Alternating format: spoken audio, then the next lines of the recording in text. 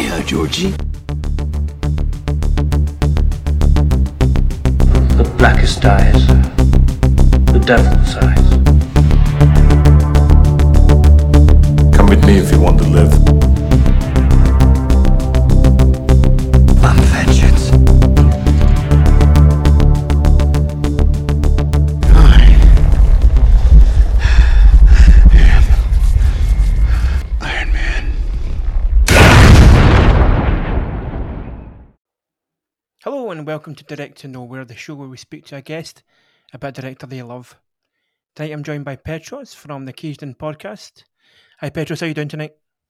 I'm very well, thank you, Larry. Yeah, thanks so much for having me on the podcast to talk about a director I am enamoured with, and I'm sure I know you were keeping up to date with my my COVID-fueled complete filmography rewatch as much as I could.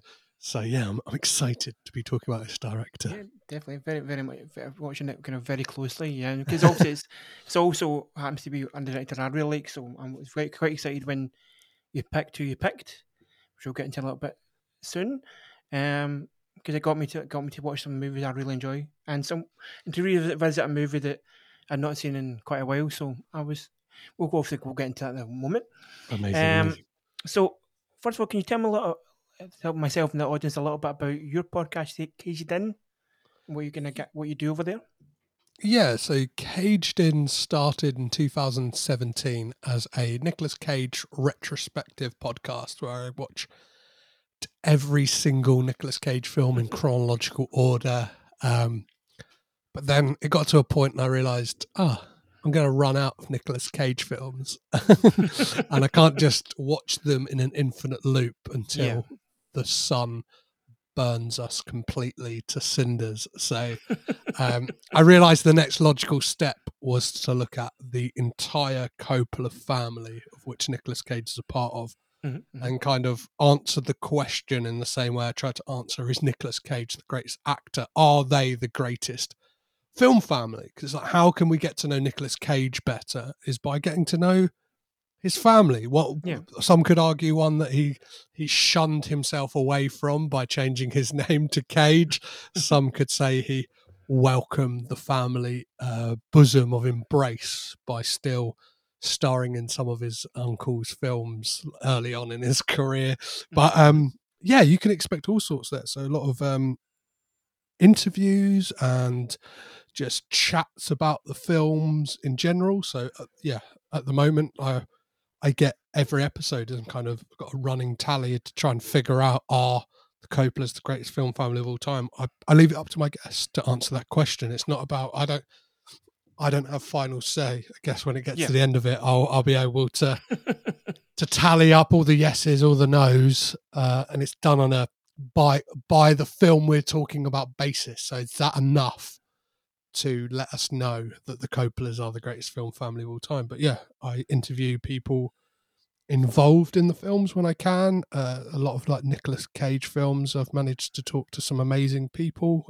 Only recently, I spoke to both the writers, Mike Werb and Michael Kaleri, who wrote Face Off for its 25th anniversary. Yeah, so there's all sorts of fun stuff. It seems to spiral out into more interesting avenues. Currently, we're looking at the TV show The Offer, which is based on stories by Albert S. Ruddy about the making of The Godfather. So obviously there's a tangential connection to that. And so, yeah, I'm all over the place. But yeah, the Coppola family and Nicolas Cage is where my kind of bread and butter is. That's amazing. That's something I wasn't very aware of, that there was such a kind of breadth of the Coppola family. I even didn't even know like Nick Cage up until I came across your podcast that he was part of that family. Obviously, that kind of overreaching thing. So it's very interesting kind of journey you're going on, and very interesting obviously getting the guys from Face Off, because obviously Face Off is one of the most bananas movies. Yes, and in cinema history, especially as a Nicolas Cage performance. It's and we're going to be talking about one of his co-stars later on in a little bit. Yes. There's there's just an amazing run, right, of 3 movies, The Rock, Con Air, and Face Off, just like Absolutely, yes. in a span of 2 years, and it's it was a lot of fun to talk to those guys. It's kind of, I don't know, it's kind of inspired me to maybe dive into that era specifically for a project that I might be working on. So it's bananas. Absolutely. And we're quite lucky here in Glasgow. I've got friends that put on Cagerama, and the guys from Matchbox Cinema Club, and Sean and Megan, right? Sean and Megan, yeah, absolutely, yeah, they're awesome. Great friends of the podcast. And obviously they had a bit of a length and breadth of people have come over kind of to talk about Cage, and obviously they've had his stunt double. Apparently he was as mad as a brush, basically. Yeah. Very a strange individual. Told many stories about how he sort of believed that Cage was his best pal, and then that wasn't really much the case. But it's a very interesting character. Yeah, I ended up speaking to Marco for like 2 hours on the podcast. He's like, and he was my like link to the guys from Face Off as well. It's it was a mad story how that kind of transpired, and I don't know whether it's because I'm a fellow Greek that he was like, I want to get behind this guy, or just the kind of the waves I've made from doing this kind of very niche podcast. I say niche. There's probably over 20 Nicolas Cage podcasts, and I don't know. I find it friendly rivalry to try and outdo the rest of them. I think when you've got something like that, and obviously that you're able to kind of branch into something different and not focus on one thing. Obviously, that's what we do with this podcast. We're trying to be a bit different. I mean, I don't know if you know, there's quite a few movie podcasts in the world. Currently, just a few. I've noticed a few online, kicking about, starting up. Good luck to them, you know what I mean? But we try to do a little bit of something different, obviously, than doing this podcast, especially something a little bit different from just talking about horror movies or science fiction movies or or Marvel movies all the time. It's nice to kind of come out and talk about a little bit of a different breadth of movies. Yes, I totally understand that, and even in what I'm doing. Obviously, like I've got the Coppola family, I've got Francis Ford Coppola sat right there, and I've got such. I mean, he's directed some of the people would argue the greatest American movies in the last, of course, absolutely 50 years, and I'm still just fascinated by the curios and the weird films that the family have put out. It's like I don't know, I'm kind of. I always say it like too easy. There's so many podcasts, and a lot of them are amazing. But like, do you know what I mean? You can kind of flick through podcast feeds, and it will be like, "Hey, we're talking about Ghostbusters this week. Oh, next week we talk about Back to the Future." And it kind of, I don't know, it feels like that's easy pickings. Do you know what I mean? It's kind of like you're gonna have an inbuilt audience from just going like, "Hey, do you remember being a kid?" And it's like, yeah, I do. Let's talk about those films you watched as a kid. It's very much the Peter Kay formula of podcasting. So can you tell me a little bit of how you kind of first got into movies? Can you tell me your kind of first memories of being a child watching films? Is there kind of a film that you remember watching for the first time, or it's maybe on TV, or being taken to the cinema? Yeah, I was actually talking to a friend about this the other day, not even in relation to this podcast, and we were talking about that thing of something that you never see today is because I've a 3-year-old son, and I was talking about like the right age to show him stuff, because I remember a lot from being a kid of watching a lot of like, do you know what I mean? Like Channel 5, late afternoon Saturday films where it's like nowadays you'd see them on DVD and it's like, oh, that's a 12. It's like, oh no, that was like 5 o'clock viewing on a Saturday. that was fine. And then it's like years later, so films like The Goonies, I remember like really being into that, or just not weirder films, but stuff like Three Ninjas, which my friend hadn't heard of, and I was like, oh, it's basically The Karate Kid and Home Alone just put in a blender. Yes, and it's kind of like that was the pitch meeting, and they obviously went, we're signing off immediately. But But yeah, that thing of as you get older and you watch something like The Goonies, and it's like when Chunk spills the milkshake on himself, he's like, "Ah, shit," and it's like, "What? I never knew he said that." Like as soon as like when I saw that as a kid, it was ad break, or like Yes, it was yeah. it was just kind of cut to the next scene. So, yeah, I think like movie going experiences, it's kind of weird. I don't know. I don't tend to remember that much of my childhood.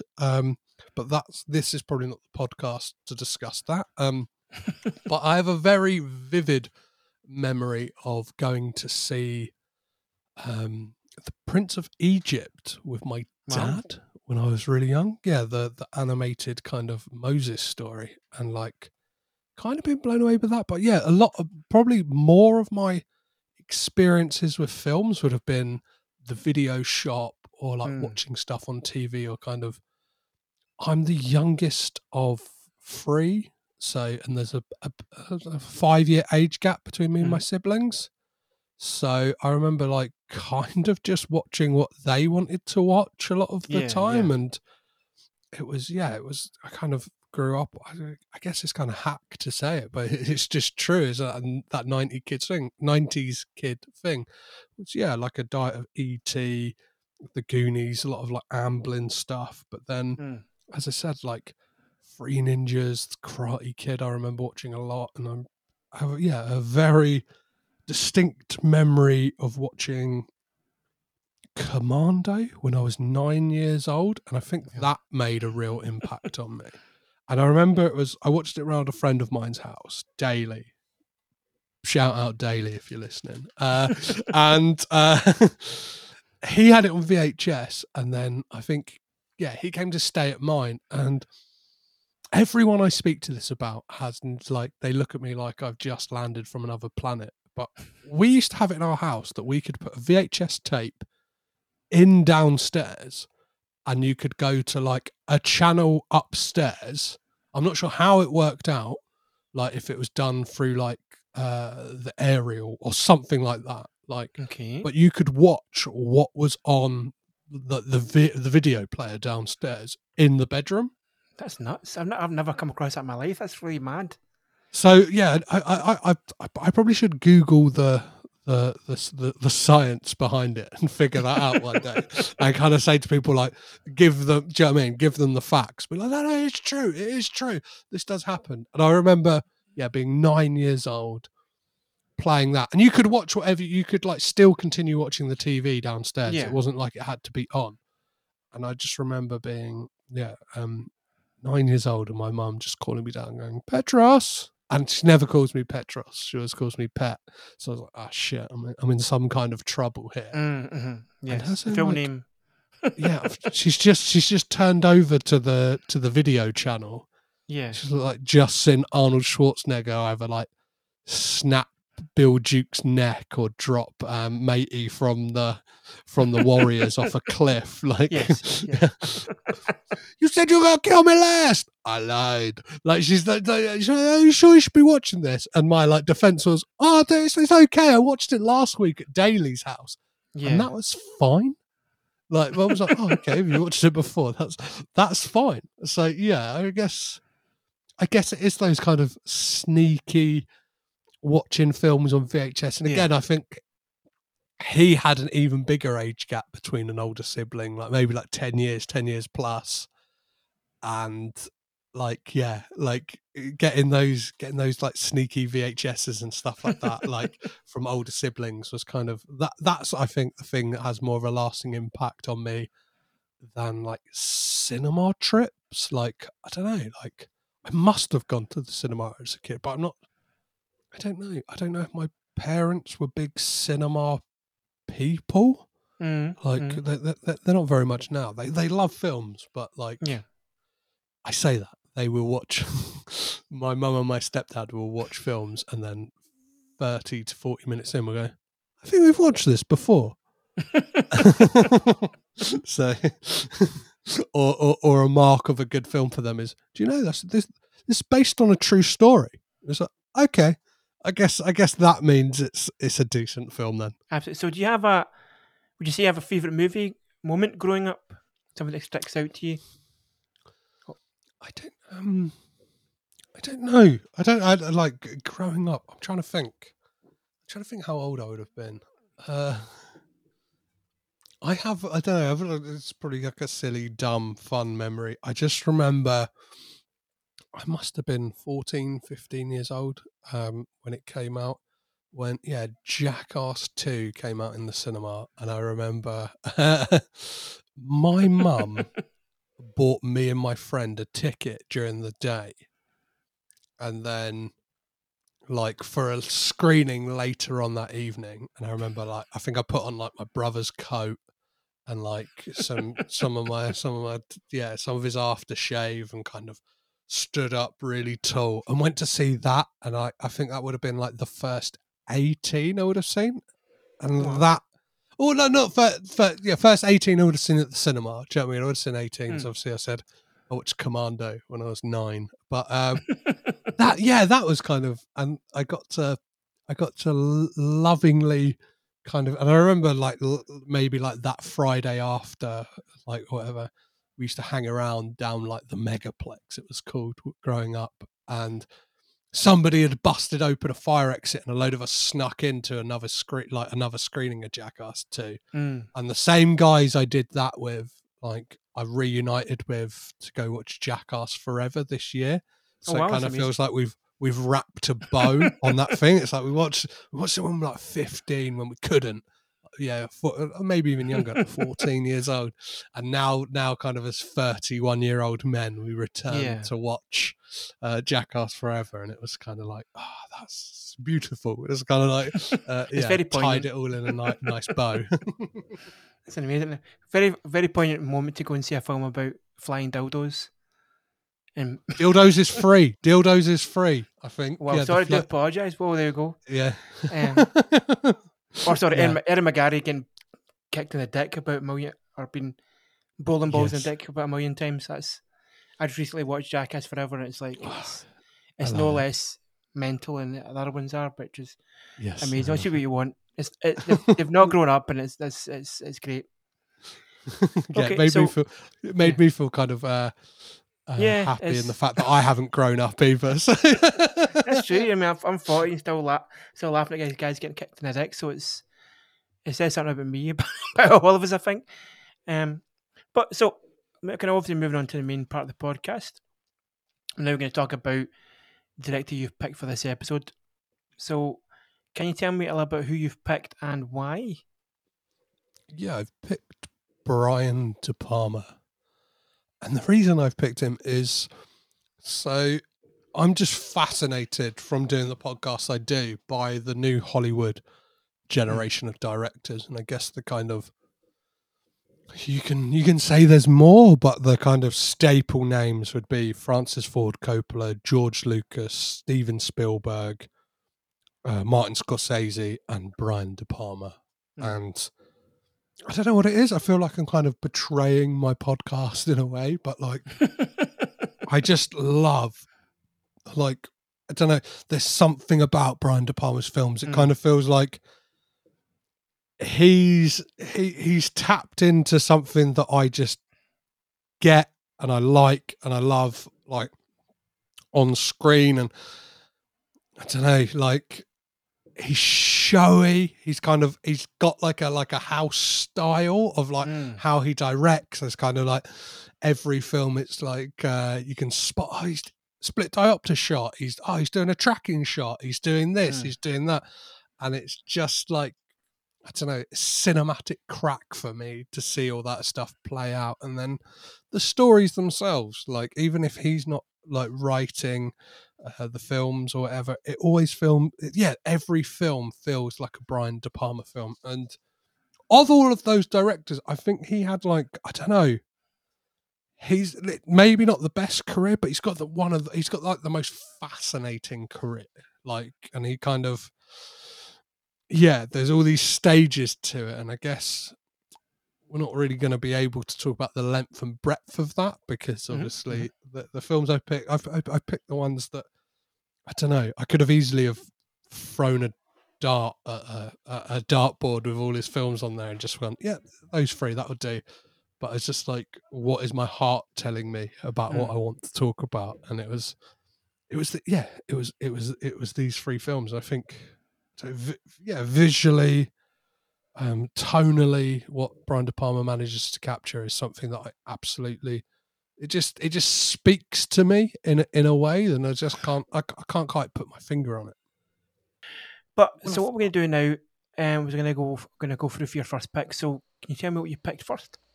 Yeah, so the first film I picked was 1981's Blowout.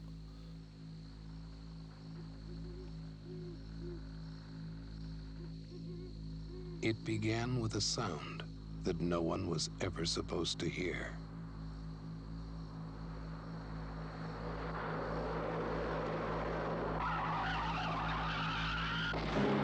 He's the one who saw it? Yes, he says he pulled the girl out of the car. I would like you to forget about her.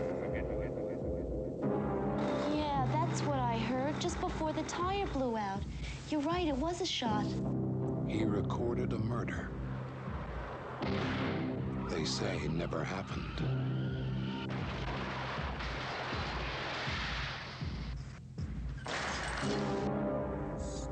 There's still loose ends, witnesses. The girl, I've decided to terminate her.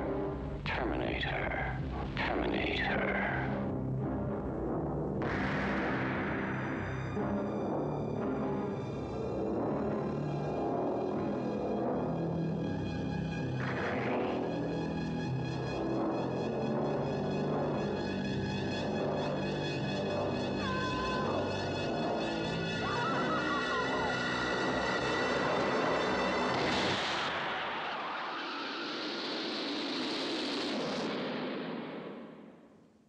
Brian De Palma's Blowout. Now you hear it. Now you don't. Which Brian De Palma had the concept for whilst mixing the sound for one of his previous films, Dressed to Kill. And yeah, the film stars John Travolta and Nancy Allen and John Lithgow, and is just a fantastic kind of post JFK assassination, like paranoid thriller that also has a lot to say about filmmaking as well, and kind of you can see the character of Jack Terry that John Travolta plays almost being somewhat a surrogate, as many I think many De Palma characters are. There's characters in all his films that kind of feel like him. Do you know what I mean? And he kind of peppers himself throughout this in different characters, and I really love that about this. That it's kind of, it's part blow up the Michelangelo Antonioni film. It's part The Conversation, the Francis Ford Coppola film. And then it's all just kind of put in the blender and put through the kind of Brian De Palma split diopter, and comes out as this kind of beautiful, tragic film that I just love. I think I think this might be not just like my favorite Brian De Palma film. This might be like one of my favorite films. I only caught it like 2 years ago. It's kind of one that's, I think I must have seen it before then as well. Like I must have seen it on like parts of it on TV. Yeah. But like, yeah, I just love it. I have to echo you definitely on that. But I watched it recently, maybe about 2-3 years ago, maybe, and I think I was just kind of in a De Palma kick. I was kind of watching Dressed to Kill. I was watching Carrie and so forth. I wanted to kind of find, and obviously I'm my kind of films I really like sort of thrillery, Argento, giallo, mystery movies. I like those are the kind of movies I really enjoy, whether it be horror, whether it be sort of just straight up thrillers like this one. I was captivated by this movie because it's in a film about sound production. There is such amazing sound production from the guy doing the sound production about this film about sound production. It sounds so a weird thing to say, but there's an amazing scene we kind of talking about the kind of main sort of blowout scene, I should say. Is it towards Cara Jack Terry? He's recording Wind in the Field, and then he's kind of going to launching over to these lovers. You're kind of a bit creeped out by him, and there's frogs, and there's so much kind of details to different parts of that scene that make it so. I mean, it's like, if you listen to, I watch a lot of times when I'm watching films on a laptop, or if I'm watching, obviously my DVD player, so I'm watching things with headphones. So that film is definitely a good film to kind of sit with your headphones in, like you and I are on this, as you can't see, but as an audio podcast, of course. But you can hear you can make every part of it, and it's such an engrossing movie when you listen to that, and the soundtrack of it as well, and the music, and everything is very, very thought out. When De Palma's made this movie, it's when he set out to make a film about sound production, he's made sure that every facet of that makes sense and leads you and to try and find out things. You listen to the parts of is it a gunshot? Is it a blowout? Is the tire blown out? You're trying to you're almost in his sort of role of Jack Terry and kind of trying to find out the mystery. Obviously, speaking about a little bit about obviously the movie production, and we'll talk about a lot about in your second pick as well. He does have kind of quite a fondness for showing the other side of the camera, how things are made, how sound production's made, and we'll talk a little bit more about how movies are made in a sort of sense as well.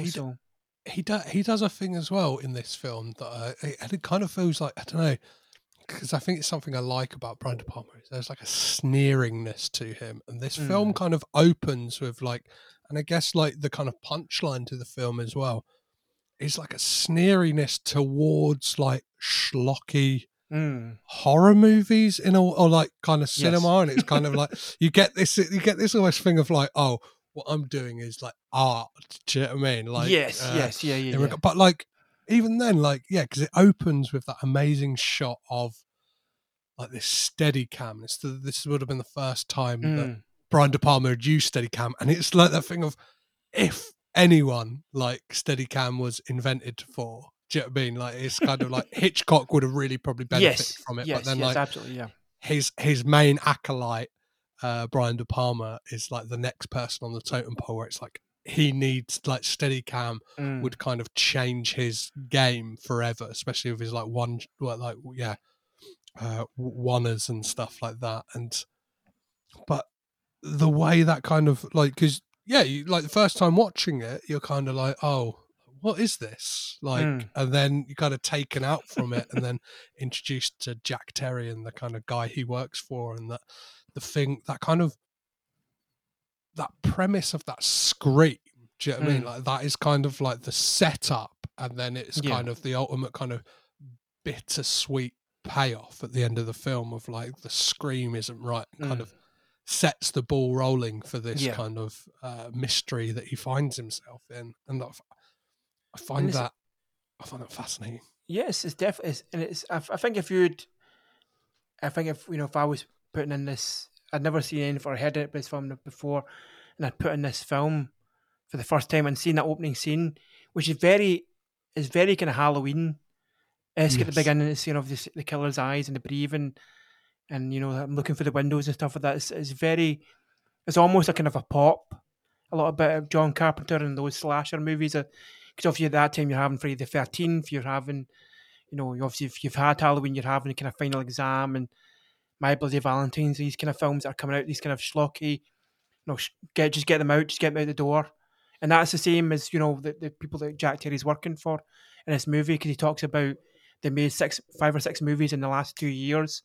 So they're not waiting about, they're just going, right, next one on to the next one, on to the next one. So it's almost a kind of a cheeky sort of dig at those movies. As you said yourself, these are films, but I make art. And you'll see that when we pull out from all those kind of the schlock, you realise that I'm making beautiful cinema, and it is a beautiful movie, and it's kind of funny, right? Because Brian De Palma, kind of with retrospect, his films do kind of now fall kind of on the I don't know, there is a schlockiness to them. Do you know what I mean? They're always like kind of quite high concept, and only what, a year before this he's making Dress to Kill, which has got like a lot of schlock to it. Yes, but like, it definitely does. Yeah.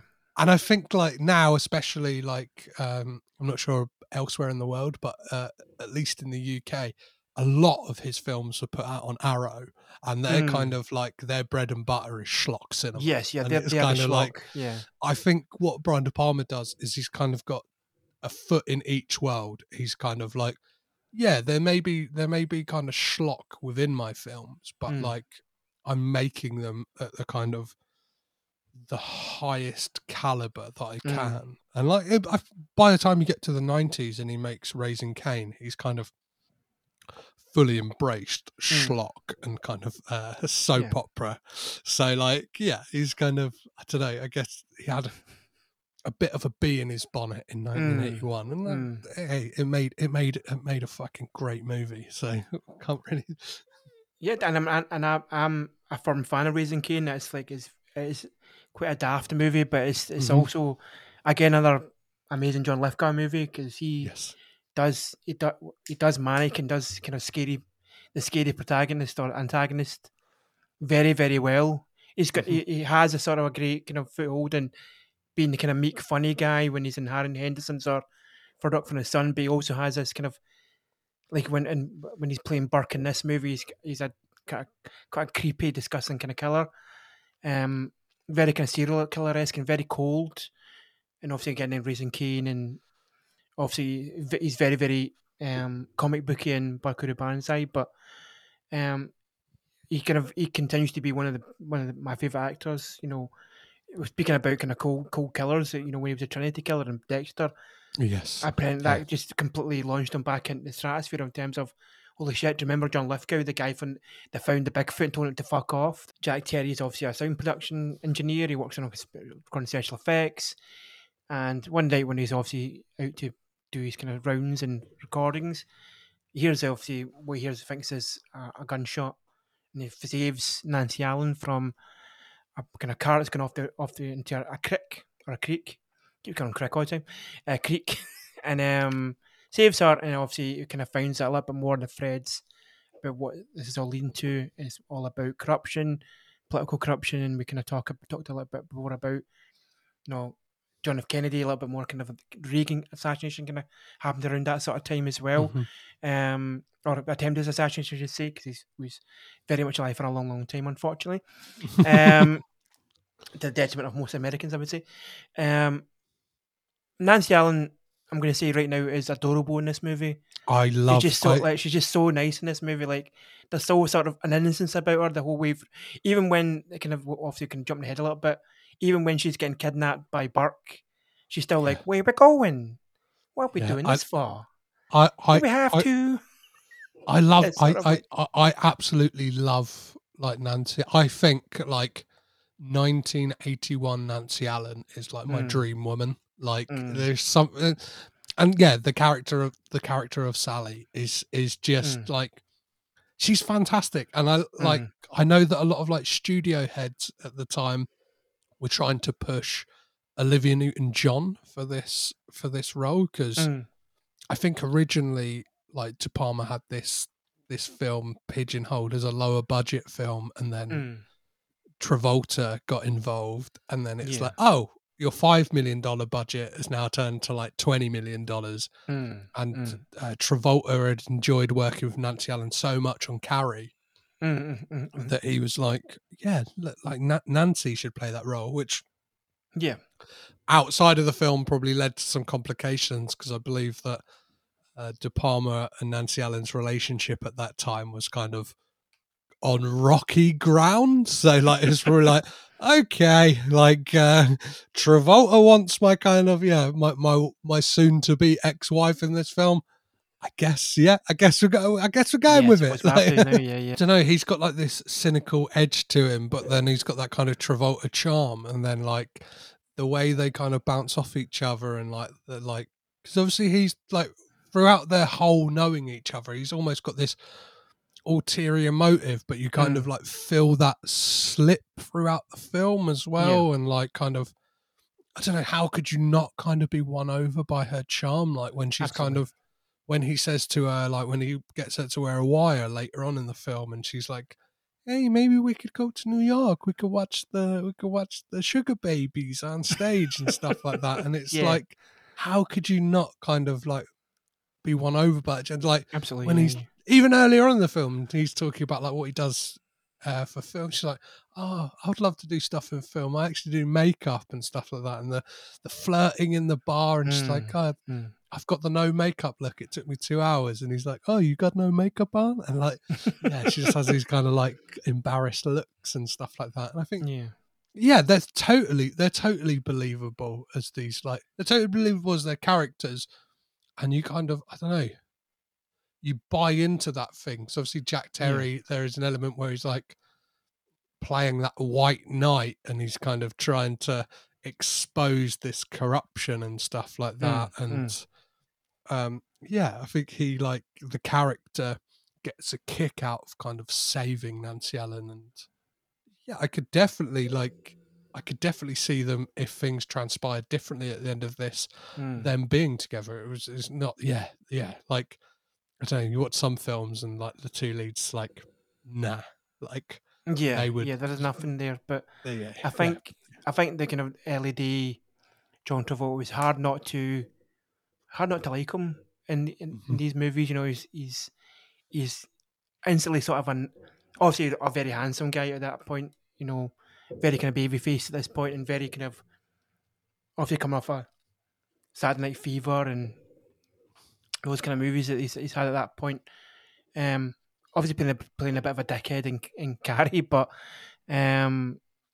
he's extremely lovable in these movies. I mean, now he's very different and still lovable in a completely different way, and it's almost become Nicolas Cage in terms of like his action movies he makes, kind of ridiculous films that he's kind of going on to make. But yeah, like John Travolta was just a kind of an icon, really, just an iconic kind of guy that seemed to be very like, there's a presence to him in a sense.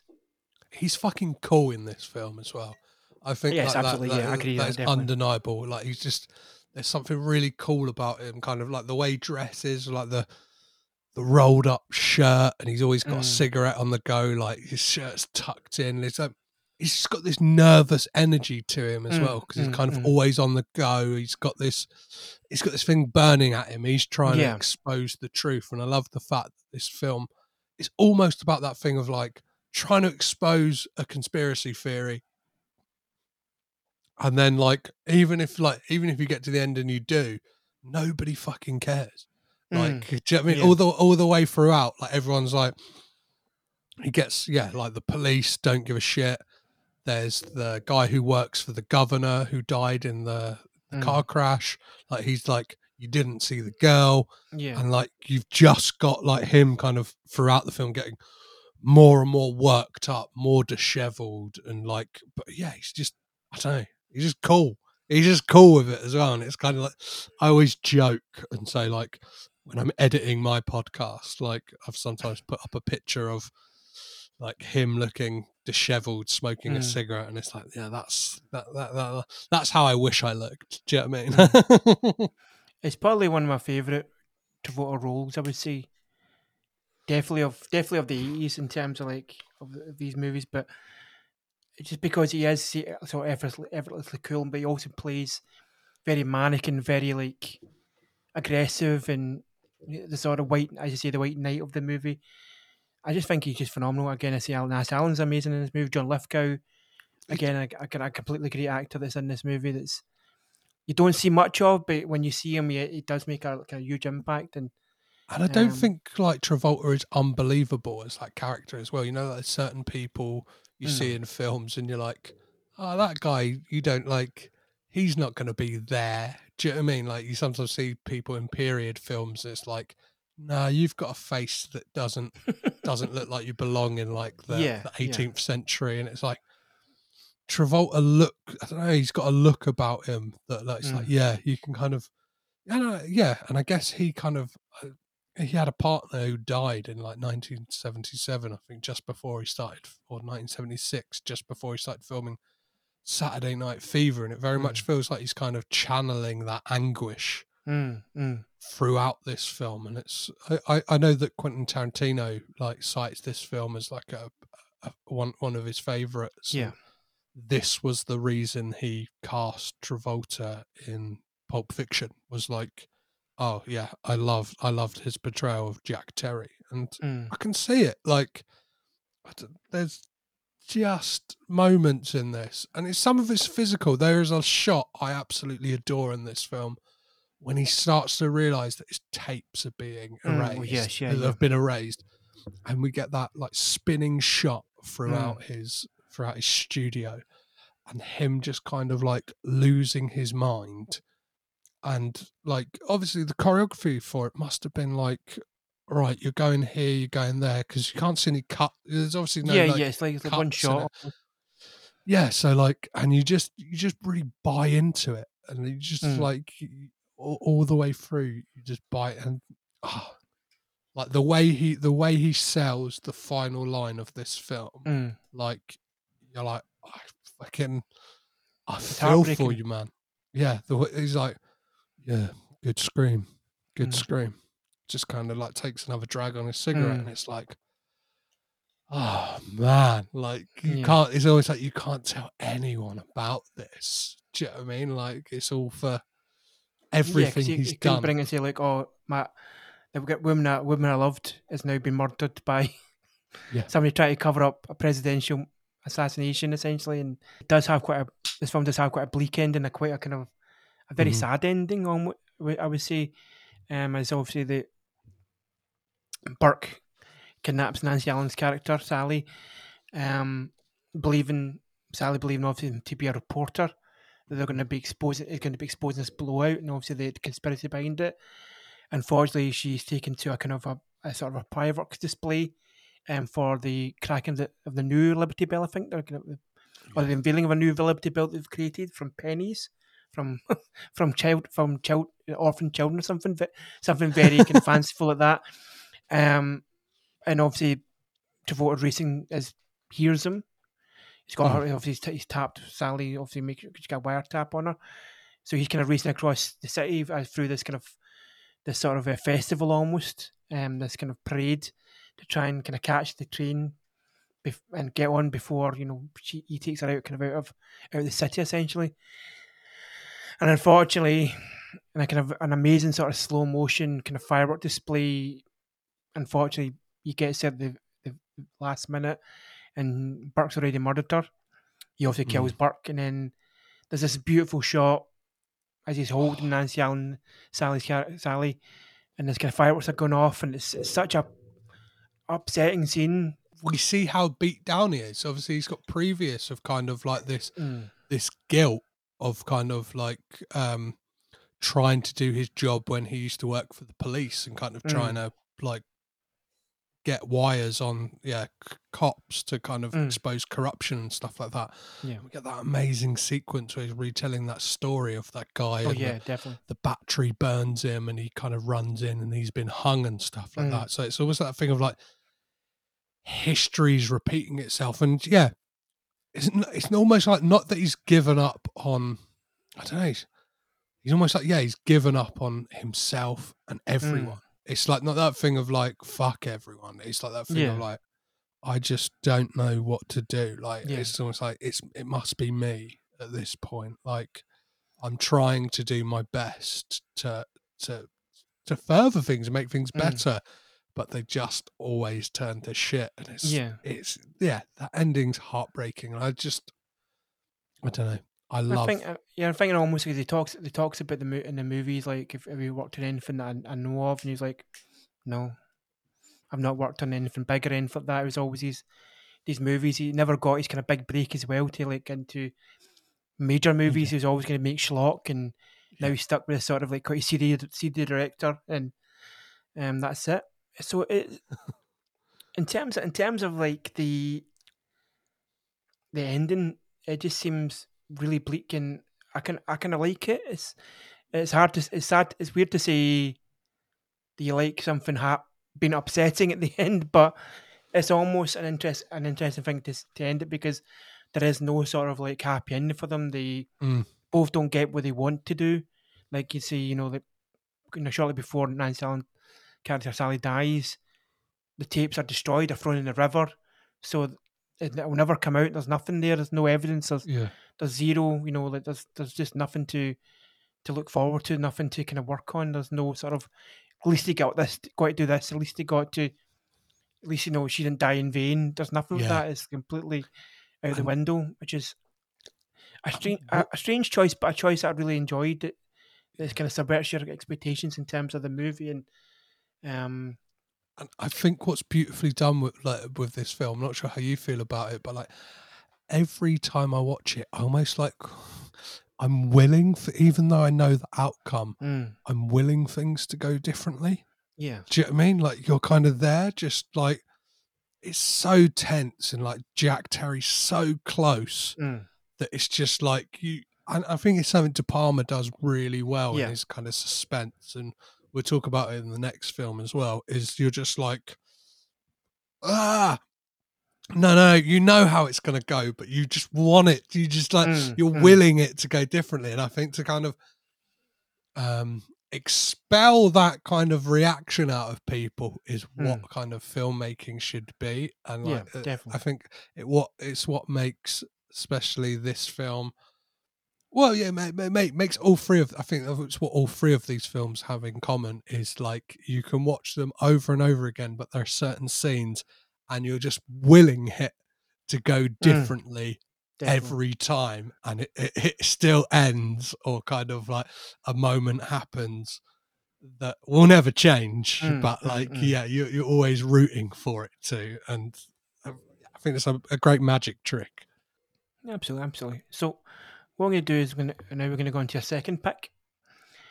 Again, so like we did before, can you tell me a little bit what your second pick is?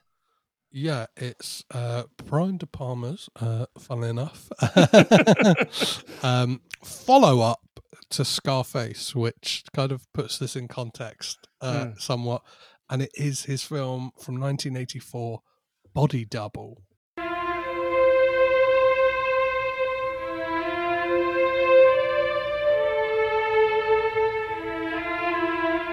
He thought he was watching her, but she was watching him.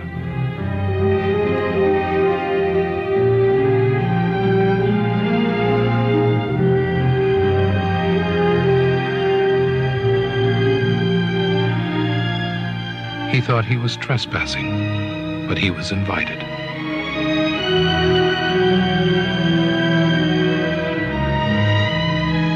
He knew he had gone too far. He couldn't stop.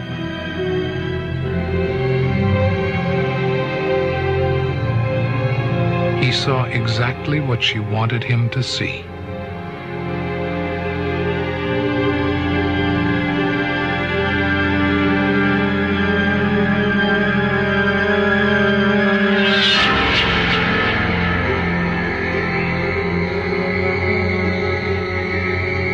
Brian De Palma, the modern master of suspense, invites you to witness a seduction, a mystery, a murder. Body Double. You can't believe everything you see. Which sees an actor, Jake Scully, who suffers from claustrophobia, who manages to get, I don't know, his life's going to shit, his girlfriend's cheated on him. He's kind of he's yet to find out he's been fired from the job he was on.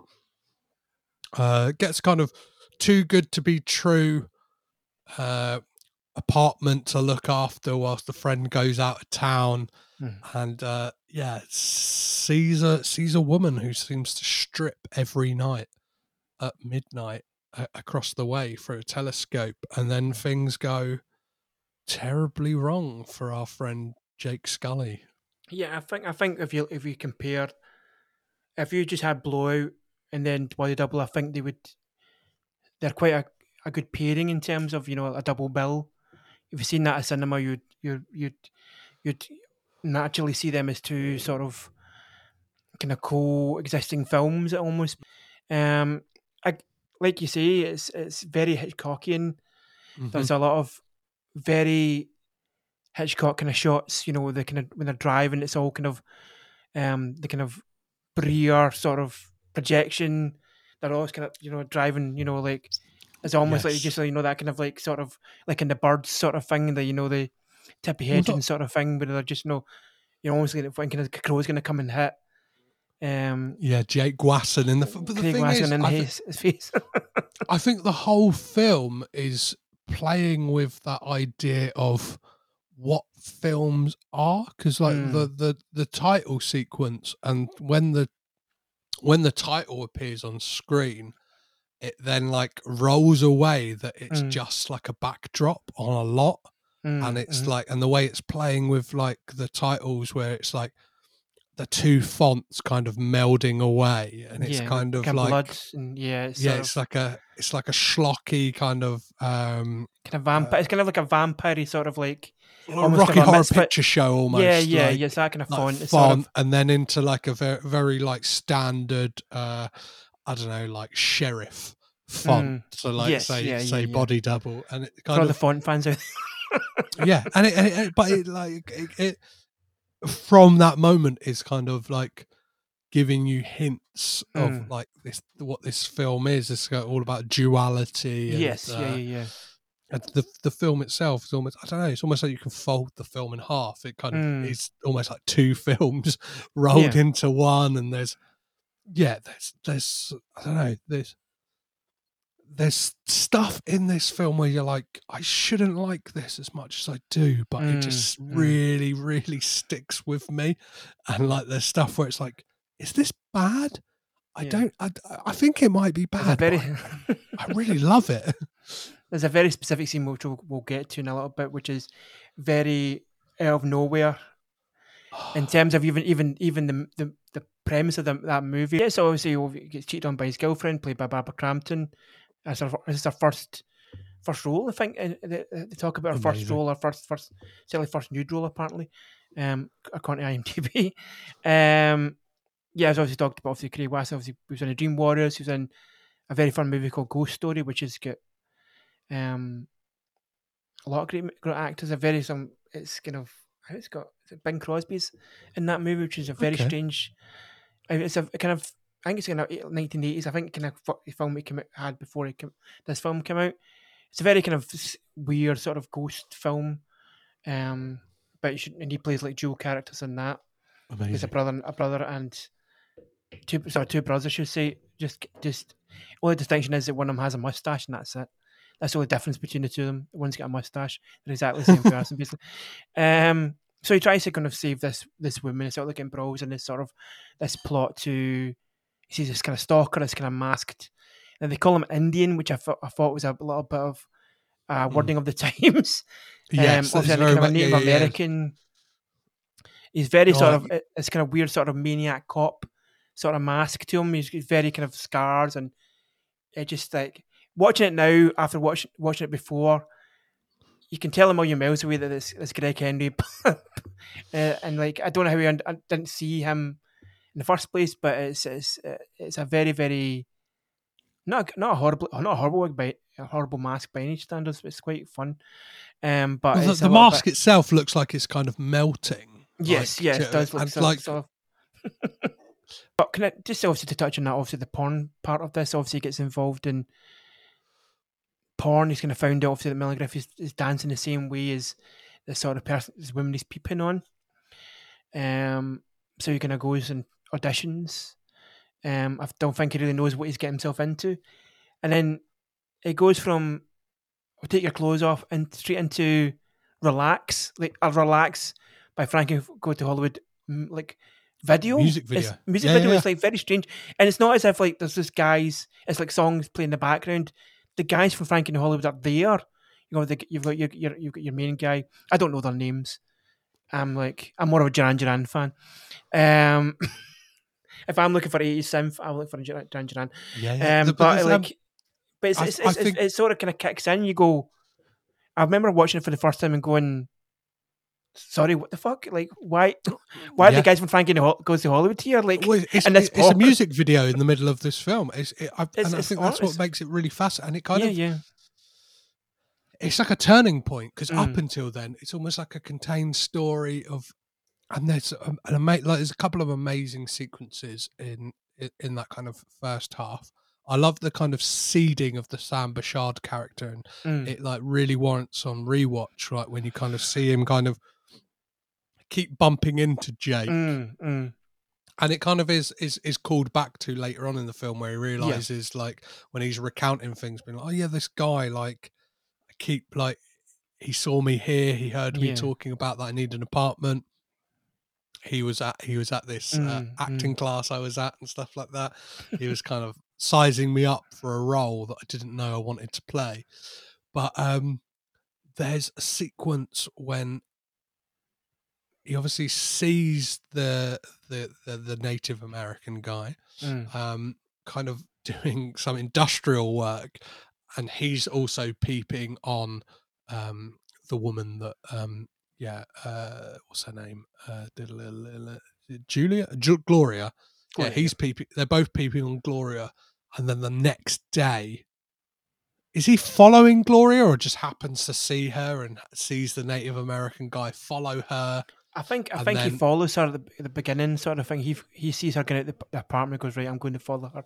So he kind of gets into town and then sort of follows her on, sort of thing, and like then he sort of runs into the sort of mall part of it when he sees that whole sequence from like the mall to the beach is it's just so great. Like there's so many great shots, there's so many great like kind of De Palma tricks, like there's kind of like him going down onto the beach, back up, and there's that kind of tracking shot that kind of goes up the hill, follows him, he's on the balcony above her and stuff like that, and then there's like her running onto the beach, and then he spots he spots the kind of the other guy like coming down onto the beach, and then you don't know what's going to happen. There's like those beach tents and stuff like that, and he grabs the handbag, and the way that kind of sequence ends with him, because obviously like in Vertigo, obviously it's established that he's got vertigo. It's established in this film that he's got like this kind of claustrophobia panic attack thing that happens where he kind of like just throws himself against, goes it's almost like, it's like sort of enclosed spaces, he just can't handle it. So and has that kind of run in with the guy in the subway. And then I think a moment that just I think about this scene like maybe like once or twice a week is the kiss between Jake and Gloria, because it is fucking mental. Like it is mental. It is. It's very like it's. I almost when I'm watching it, I was like, "What are the people doing in the beach? Where they're like literally tongue fucking each other, like literally like after maybe like and they've not really properly met by this point. This is maybe the first conversation they've really had, and he's almost like, I love you, and she's like, right, okay, let's get to it on the beach right now, go for it, it's go time. But even the way it's filmed, like it's almost like spirally sort of thing, like, and it's a spirally. It keeps spinning round, but then like the backgrounds look fake. They look like kind of rear projection again. Yeah. Like it looks like it's filmed on a soundstage, which like I don't know. I think people will like put this film down for that, but there's something about it that like I don't know. I really enjoy that about it. It feels like a conscious choice. Yeah. As opposed to like, oh, we just couldn't afford to film that scene on the beach, like, or like the logistics wouldn't work. And it's just mental. And obviously we get a reprise of that scene later on in the film. Like, and it's just like, yeah, I love that moment. Like, it's just so weird. And there's a lot of weird moments in the movie, I think, and I think that it seems to sort of carry on, and that part, like I remember being quite young and seeing that. Obviously, this is a very, to touch on what we talked about at the very beginning of the podcast, this is very much a BBC One midnight movie, on a Friday or a Saturday night. And I remember like one day, like just going through the channels and seeing this part of the movie, this kiss, and thinking, what the fuck is this? It's like it was because it's so like it just doesn't look real. It doesn't look as if the people are there. It looks like CGI or something. It's like, it's just so Vaseline-y, shiny, weird. It's such a strange part of the movie, and it doesn't look. And because like she's this beautiful woman, and he's sort of this sort of Bill Maher looking guy, like just doesn't look like you could really like. It doesn't really gel for me. I just thought it was like it kind of takes you out of the mood because you go, why? What is? I have so many questions about why this is happening, what's going on, and why it's happening. Who are they to even do this? And what if somebody's? I always kept imagining somebody coming down that underpass and going, excuse me, I'm trying to get my kids to the beach. Excuse me a second. Can I just get past you? Excuse me, just can I get past you right there? Like, my kids, please don't want you watch you fucking fuck each other like on this beach. I want to enjoy my day. Like, it feels like there's a joke made in the next scene as well, because the next scene it's like it's Jake in that like kind of amazing apartment, like that actually exists, that house. Wow, in LA. That's amazing. I think is a lot more kind of sci-fi'd up for this film with like the kind of that, I don't know. I think it might have that kind of weird elevator to get in and stuff like that. But yeah, it's a kind of very weird like house that he's house sitting. But when he's like thinking of what to say to her on the phone, and he's like, "Hey Gloria, it's me, Jake, the guy who nearly fucked you on the beach today." And he's like, no, I can't say that. And it feels like De Palma's like making a joke. I seen that kind of burst out laughing at was it. There's a bit where it's almost like a late night sort of like erotic interview show, which involves like a man, a very much older man, with this gorgeous like sort of kind of 80s porn star, in the sort of hot tub, and she's like, I'm an expositionist, and I thought that's quite on the nose for this movie because you go, because your next is like, this is the next plot point. It's to do with porn and with porn stars and stuff like that. So I thought that was quite funny. He's like, "You mean exhibitionist?" And she's like, "Yeah, I'm really sorry, like, but I don't know the difference." And he's like, "It's fine." He's got a big cigar sort of thing and the kind of microphone, like, and he's like, he's got like just in this bathtub essentially, like interviewing this beautiful woman. I just think it's like such a strange, such a strange little sort of bits in it. Like it's very I think this film is very on the nose. Like there's the like murder scene in this, which isn't like we were saying in Blowout. Watching it again the other night, I was like, I always will that to go differently. I think it's the way, that thing of like, and it plays with that same dynamic of somebody like, obviously he's seen what's going on and he's just running to get there.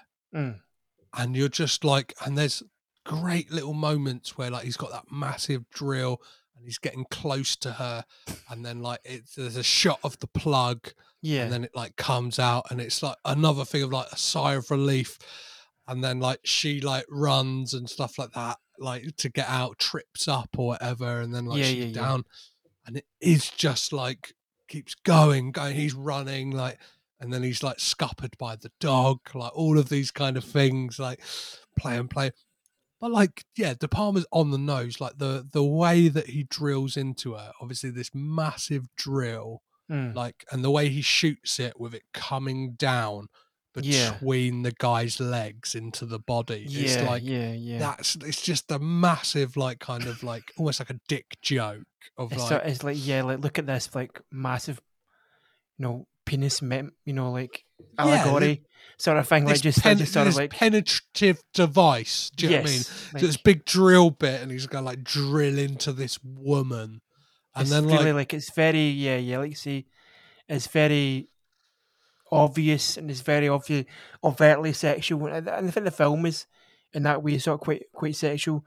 I think De Palma feels like he's laughing. It's what you Yeah. can imagine him like laughing. Like, this is funny. This is perverted, and this is funny. It's like you kind of like it's almost like him saying to the people who thought that like Dressed to Kill, they were like, "Oh, that was a bit much," or whatever. He's like, "You ain't fucking seen nothing yet. Like, let me show you what much is here." Like, and then he kind of pulls that out. But yeah, like I think so many moments in this that are mental, right up until the closing credits.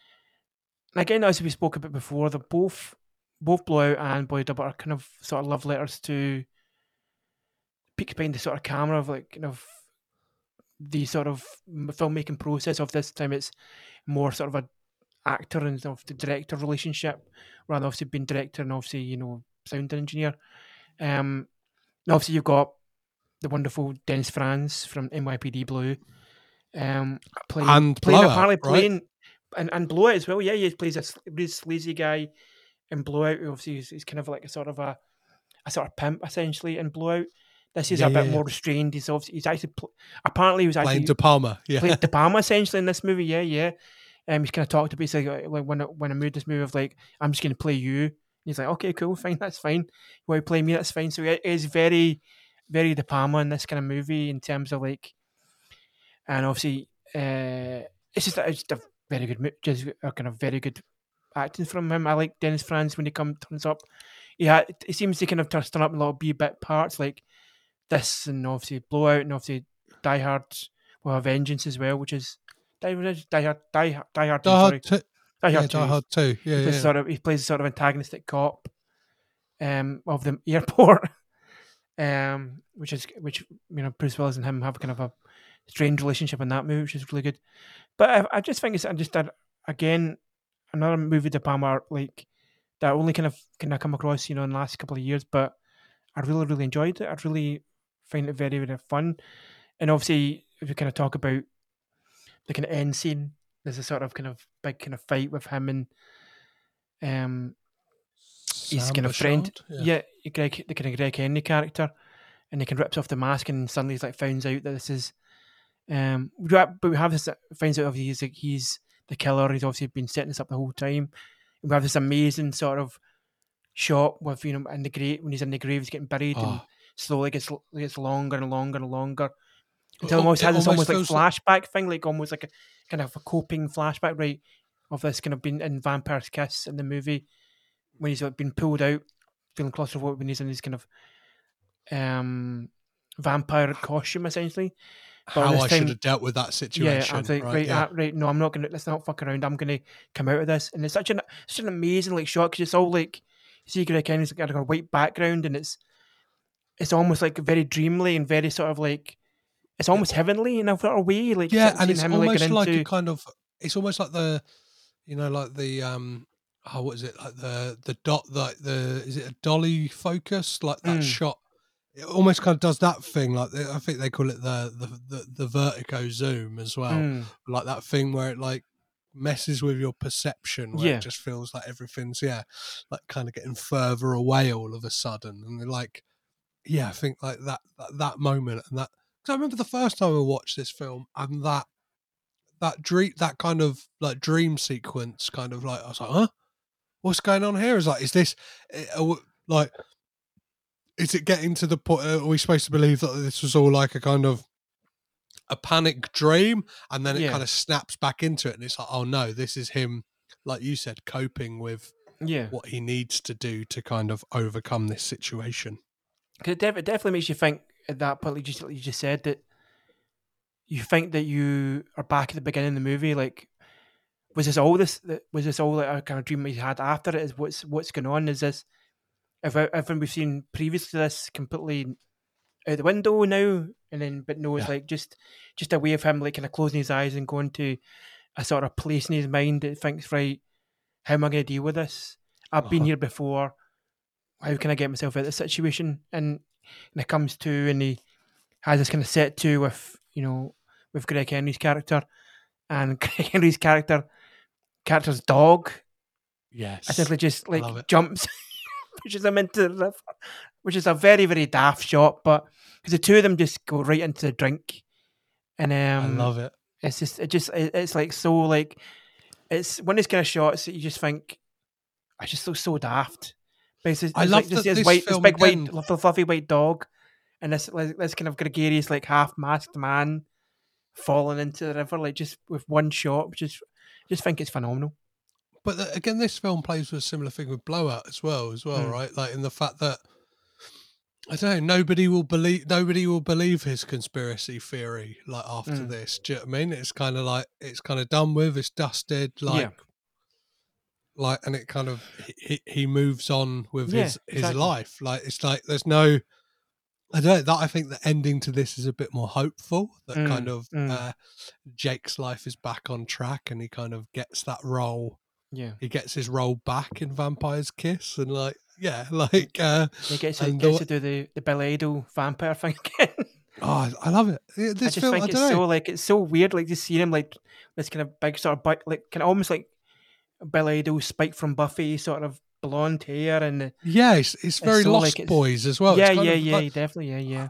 I think this film kind of dictates vampire films going forward. Obviously, it's got the Vampire's Kiss name in there, and then it's got the kind of aesthetic of Lost Boys in the way that Craig Wasson's character looks like when he's a vampire, and that kind of closing scene, that kind of again, it just feels like this whole film is just leading up to a joke, like, and it's like about a body double, like because it's him in the shower, and there's that whole like joke where like put the marker in. The hand that you like. Put the marker in. They swap the woman out, and he's like, "Can you move your body up? Can you move your?"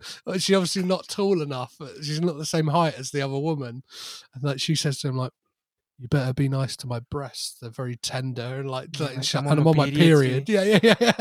Yeah, like it's just an amazing like sort of like scene, and it's all the way the credits are rolling throughout this. Which I hadn't watched it before this kind of whole way through. I'm one of these people that just like now that Marvel now, I'm just like I'm conditioned to just watch the credits now because I'm just expecting something to happen at the end. So I sat and watched it, and I just think it's fascinating because you've got sort of Dennis Franz sort of coming in, and they obviously their relationship's kind of it's been fixed now, and they're obviously kind of very much cured of perhaps kind of cured of his claustrophobia, certainly dealing with it now, obviously because he's in the shower scene and he's absolutely fine, and it's the whole thing kind of plays out as you say. It's again, it's one of the kind of cheeky sort of winks behind the camera of like showing you how this is gets set up and sort of playing off the name of the film as well. It's sort of like it's very, very, very fun.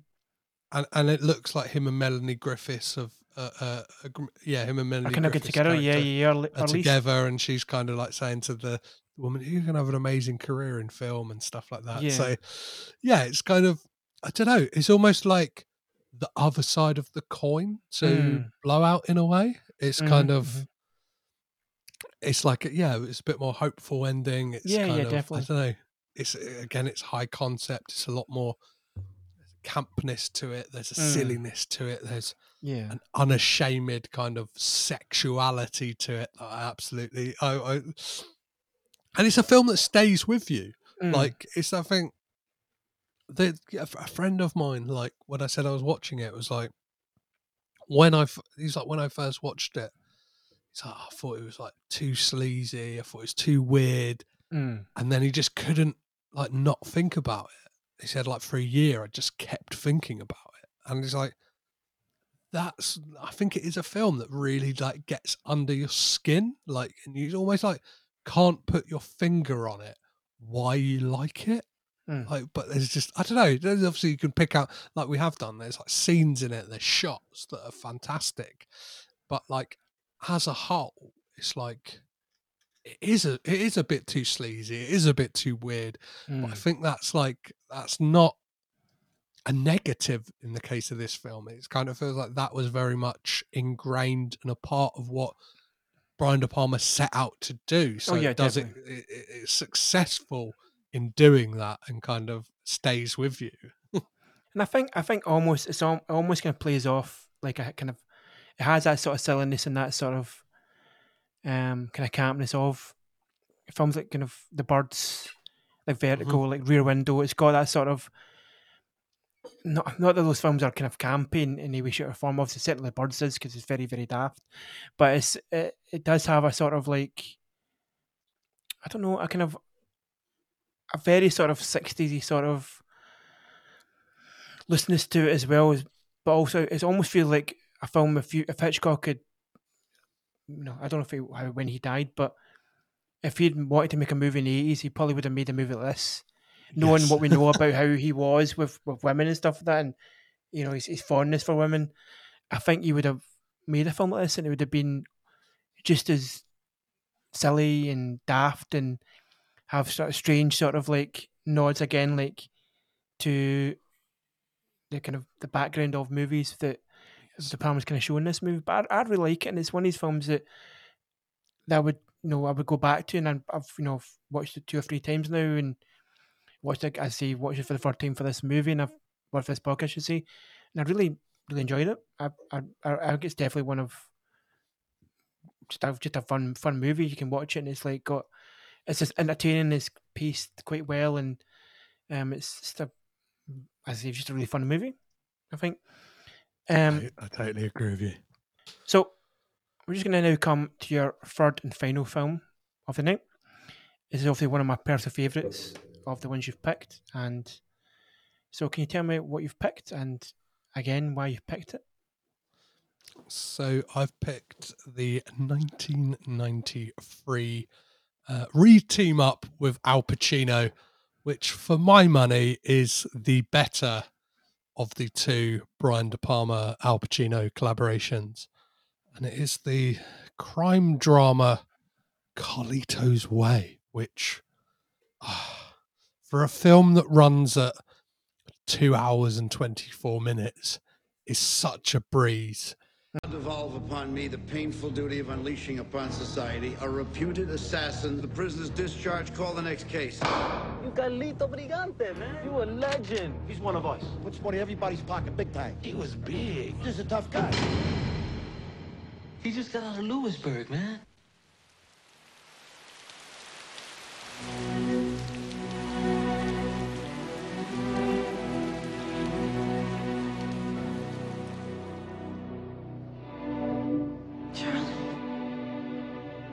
Now I am sitting in jail, wondering where you are, what you're doing, who you with.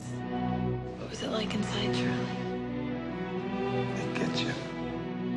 Carlito, these new kids nowadays, they shotgun you just to see you fly up in the air, man. Who are you working with? I'm retired. You're retired? That's right. Retired. I got a good feeling about this club. I think we're gonna make some real money. But as soon as I make my 75, I'm splitting. Maybe you don't remember me. My name is... Maybe I don't remember the last time I blew my nose. If I ever see you here again, you die. Did you ever kill anybody, Charlie? Guys went down. Yeah. You just do what you gotta do to survive. I give you $1 million to make a simple payoff, and nothing happens. The contract's already down on your palm. You're gonna end up in that river out there. I'm asking for your help. Yeah, well, I ain't dealing. I ain't going back to prison, no matter what. You said you would break my heart, Charlie. I gotta do just this one thing, and then I'm out. Every instinct you've got won't do anything but get you killed. He saved my life, Gail. Whatever he wants you to do, don't do it. That's what I am, right or wrong. I can't change that. Never give up your friends, Dave. And there's only one rule: you save your own ass. Didn't you ever have a dream? Yeah, I had a dream, Charlie. But now I'm awake.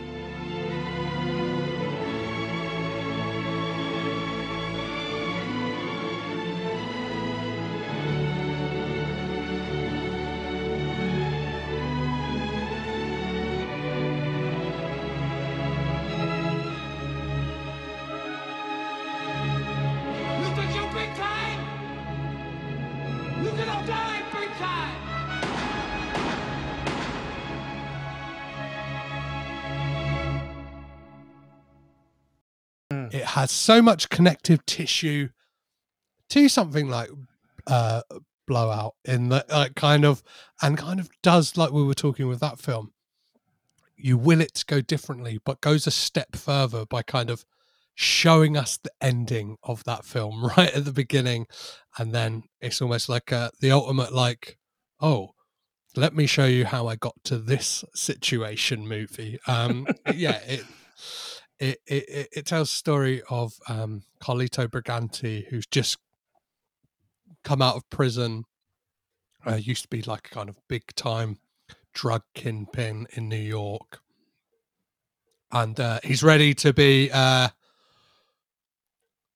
rehabilitated and soon to be relocated, and kind of wants to get on the straight and narrow. He's got these dreams to kind of get out of the game, like similar to Nancy Allen's character in Blowout, and he kind of wants to just make enough money to get out of what he's doing, but very much like his the character of Michael Corleone in The Godfather Part 3. Just when he thought he was out, they pull him back in. So it's a fantastic, and I very much think of it as like a crime epic in a way, and it's the first of I think 3 team ups between Brian De Palma and David Koepp, the writer who I think went on to write Mission Impossible and Snake Eyes. So and obviously wrote Jurassic Park, I think literally the year before he wrote this film. Based on these Edwin Torres novel, which is called After Hours, but they couldn't use that title for obvious Martin Scorsese reasons. But it's, it's a it's just such a great film. It's definitely one, as you said yourself a moment ago, it's the kind of ultimate. You wonder how I got here. Well, that's me. Let me tell you about how I got to this point. The sort of record scratch moment at the beginning. It's just a stunning movie. I think that I would probably go on record to say it's probably one of my favourite, if not the favourite, Pacino performance. Watching it again last night, I just think it's phenomenal. I think it's got so much kind of heart to it, and it's from the moment he has, that the kind of, he goes to the kind of meet of his kind of cousin or his kind of nephew, I think it is, and he goes to kind of, and his nephew gets killed. You can realize the pool hall, in the pool hall, the pool hall obviously gets kind of, it obviously almost goes from kind of sort of, at that point, that's him fucked now. He's now going to be pulled into this thing, and it sort of snowballs from there. I just think he's just.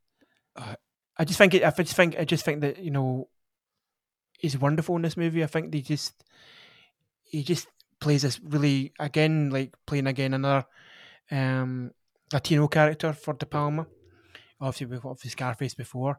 Would you say it's one of your favourite Pacino performances?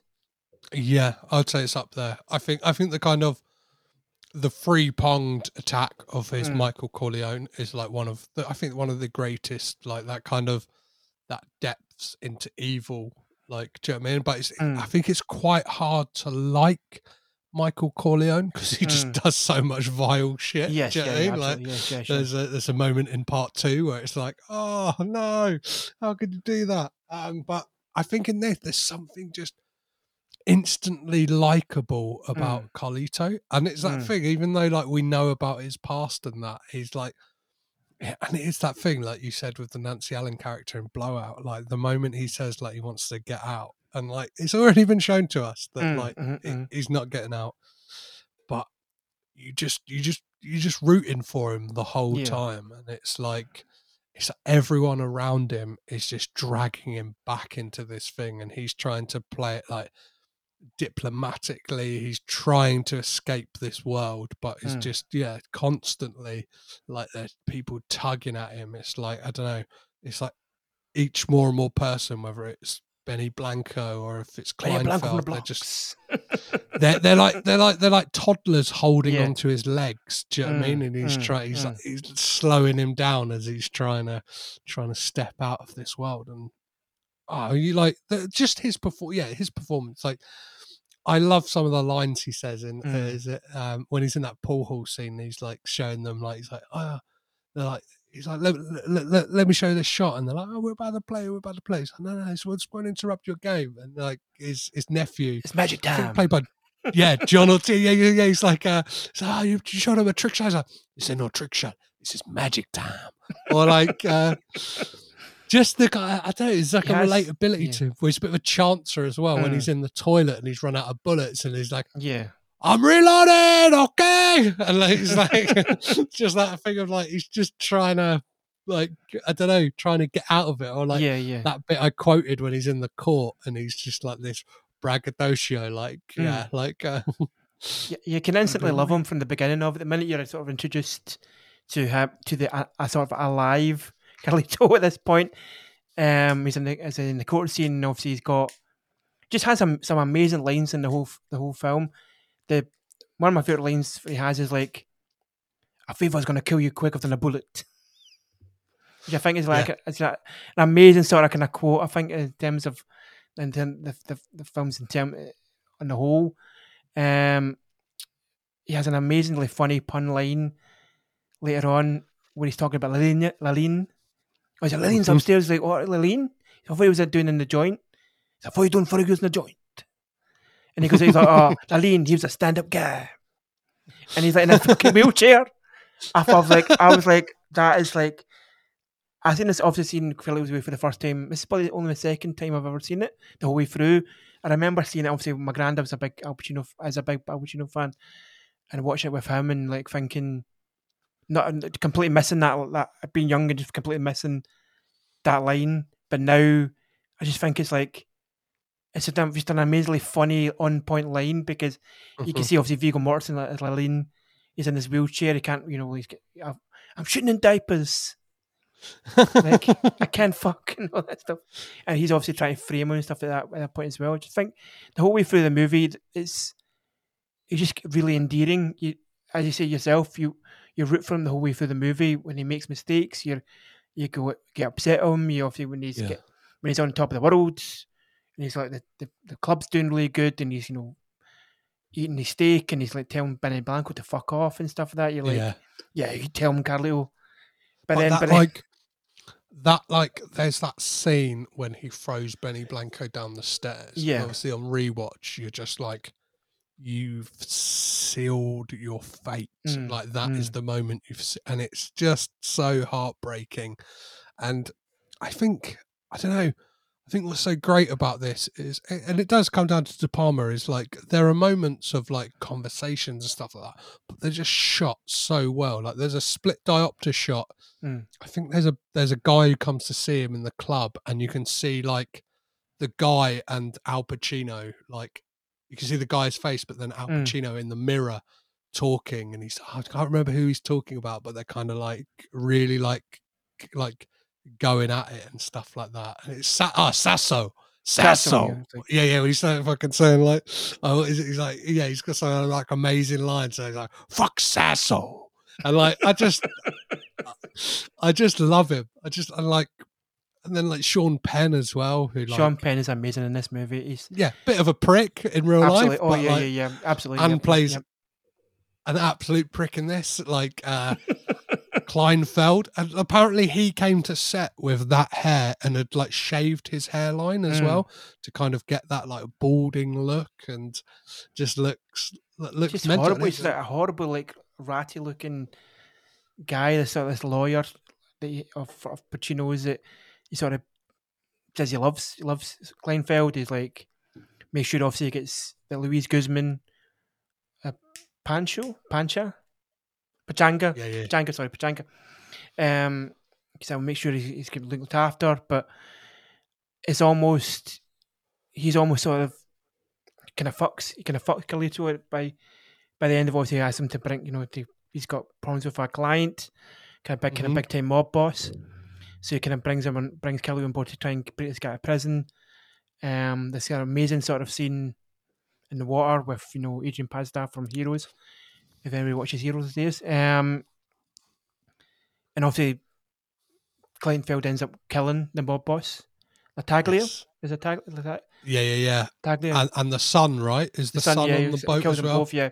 He kills them both, because they're like bringing him along, and it just But that scene, you know, that kind of obviously Al Pacino says like, "You fucked us, we're dead, we're dead." That's it. By that point, he's like, so just that. But that point is completely just, you know, it's going to go into a downward spiral. And again, it's like same as we talked about before. He's planned to go away with his pregnant girlfriend at this point. Yeah. She was decides to kind of keep it and stuff. So it's kind of one of the things as well about this film is it's not just like this kind of great, like, I don't know, it's a really romantic film. I'm not sure if you pick up like the kind of like again, it's a kind of running theme throughout De Palma's career, like this thing of voyeurism. Like you have that moment where like Carlito's like staring at Penelope Ann Miller's character like from across the way, like on that roof, like has he got like a bin lid over his head? Yeah, it's like a trash can lid, right? Yeah. Watching her through like the dance studio and stuff like that, and like, they're meeting, and there's that scene that's just raw sexual energy when she's like in the apartment, kind of saying like, "Oh, if you want it, come and get it," and he kind of breaks open the door and stuff like that, and it's just like so like I don't know, it's just great. Like it's kind of operatic, and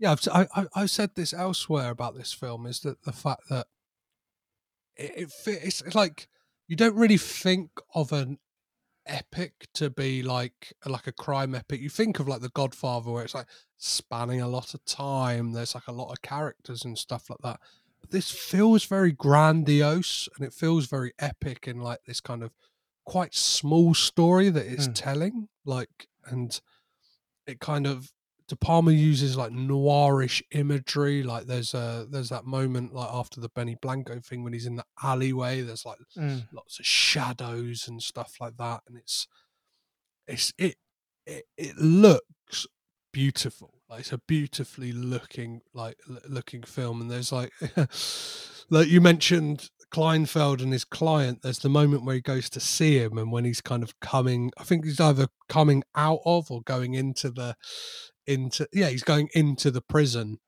There's like this crane shot that kind of like is following Kleinfeld down, and all of a sudden cranes out, and you just see like the whole prison and stuff like that, and it's like that's such like a baller De Palma move. It's like this could just be a tracking shot of someone. And he's like, no, fuck it, we're craning out. You're seeing the whole prison, and it could just be like a dolly shot, or just even just a kind of sort of handheld shot even at that point, but he's making it like just he's putting this kind of big balls on the table and going, look, I'm gonna big massive crane shot, this kind of wild span shot, I think, which is gorgeous because you see him like it's got a long shot of like Sean Penn walking down. You can realize it just kind of, if you think at the beginning, just walking down sort of like a street, then it becomes and it kind of slowly becomes more and more of a bigger thing. And then you see this big kind of prison. It's like a kind of prison boat almost. It's like, I'm not sure. I've never seen something like that like in film before. I think it's Rikers Island. Rikers, like, yeah. It's interesting. Yeah, like I think it's there's classic De Palma shots. There's that moment like near the end when all of the kind of mob guys come to see Carlito at the club, and the camera again, it does that spin around all of their faces. Like as they're talking, and like I don't like, that you can just see the suspicion mounting on their faces, where like Carlito's just like, he knows why they're there, like he wants to get out of this situation, and then like I think from then on it's kind of like a free fall for like, and it's still like you've got like what 45 minutes left of the film. Yes, like, it's a long bit of time at that point. Even though you're sort of racing to the end, there's still a big chunk of time before you know that it kind of all kind of comes to an end, because you've got these amazing scenes, obviously with you know him and Penelope Ann Miller, and I say obviously, you know, if you're talking about obviously his romantic sort of stage, obviously Pacino at this point is obviously coming off of Scent of a Woman, which is arguably his most romantic movie. Frankie and Johnny as well with Michelle Pfeiffer, which is again Pacino sort of being in his sort of love story, romantic stories. So I think he's just really at this point. I think you know, as I say, it just kind of spirals downward. He's setting her to Central Station. He's got Pachanga to go make sure she gets to the kind of station, and then but he's kind of going back to the club to make sure he's got the money.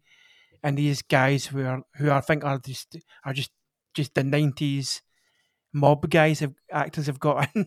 This guy with the moustache and the guy who looks a bit like James Gandolfini.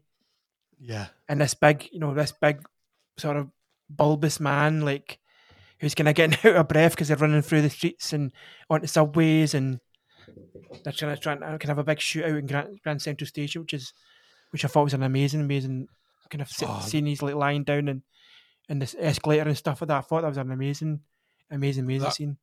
Well, that escalator, there's a lot of like kind of like people who made the film joke about that, because there was like that escalator seems to go on forever. But the way that's edited kind of really like it doesn't take you out of it. You don't end up thinking, oh yeah, he's going down the escalator for a long time. The suspense is just so like intense that you just like you forget about all of it, and there's like all the stuff on the train carriages, and they're trying to catch him, and he's moving from one train to another, and there's a shot, I think it's shot from one train onto another, and it's like Pacino trying to move down, and they had had to reroute trains to be able to film some of this stuff. Like they still went to their stations, but they like changed the timetables a bit just to accommodate this shoot. And so yeah, it was like the height of summer, so Pacino's in that leather coat. It's supposed to be like winter in the film. De Palma like just kept going all day, and apparently like at one point he was like, where's Al gone? Like, and he just said, oh, Al's just like, someone was like, Al's just stayed on the train and he's gone home. Like he's had enough of your shit today. So that's amazing. I'm going. Bye. Yeah, I'm out of here. I'm out of here. Hoo-ha! I'm out of here. Yeah, I love it. I love amazing. That he'd kind of like driven him to, but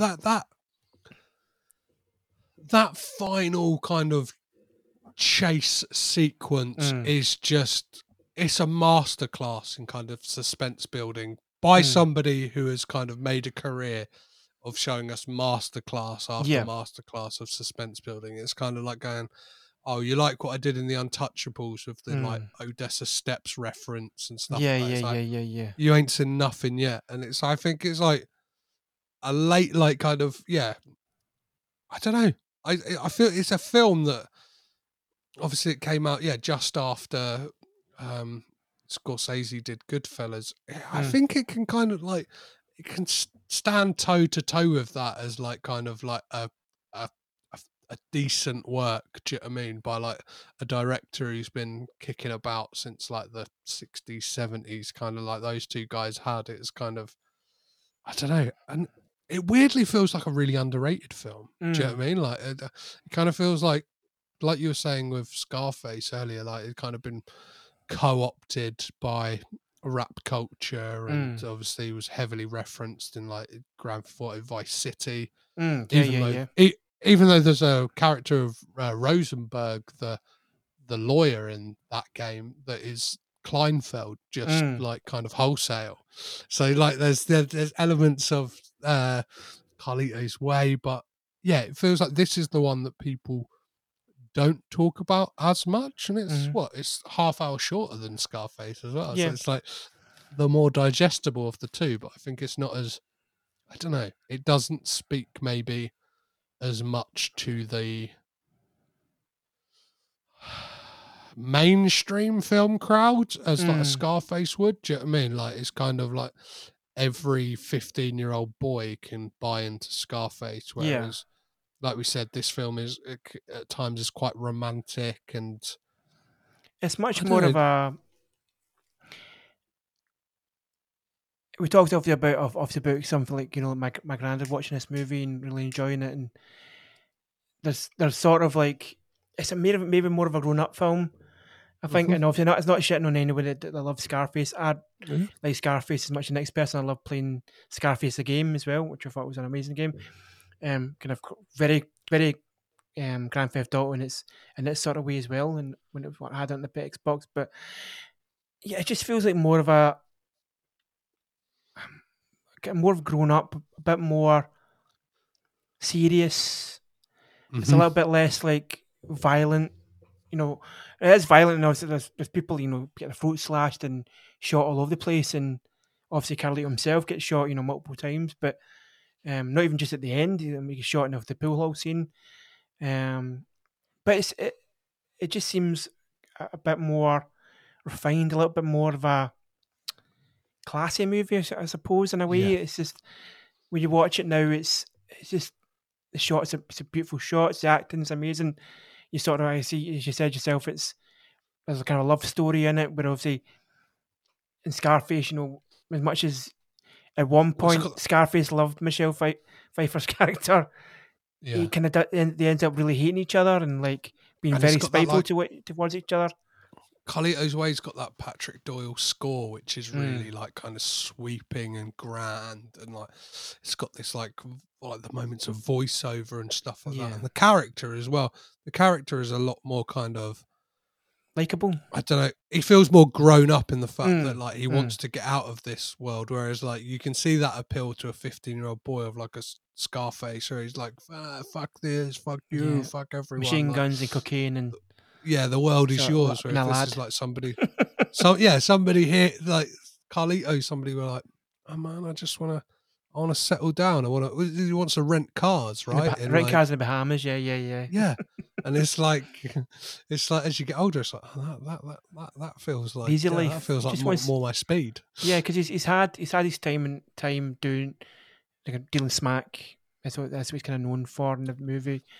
He obviously, you know, when he first comes out, kind of just before the kind of pool house scene, he meets up with a couple of kind of older guys he kind of maybe ran with in the younger days, and he's kind of running smack days, and they're like, "What do you mean you're getting out? Well, you don't get out." And he's like, "No, I'm done.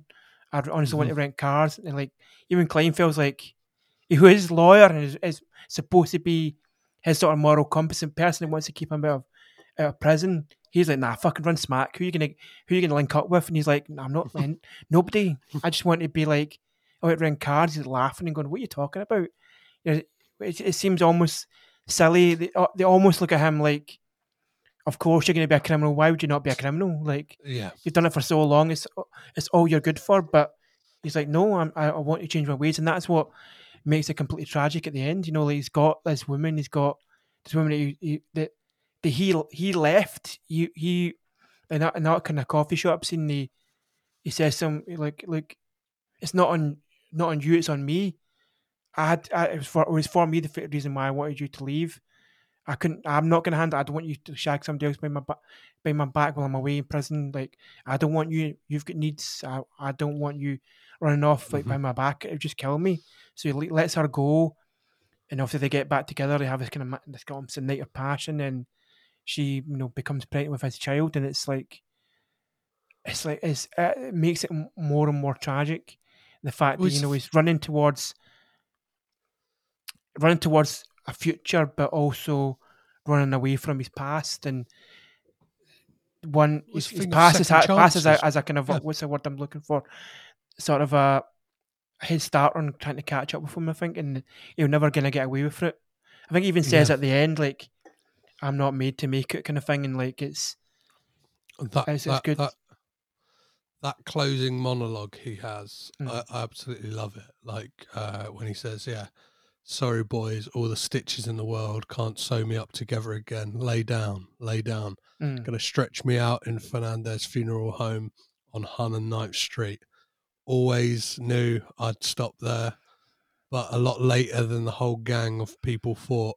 Last of the Mohicans." The way it's the delivery as well. He's like, "Last of the Mohicans." Well, maybe not the last. Gail's gonna be a good mum.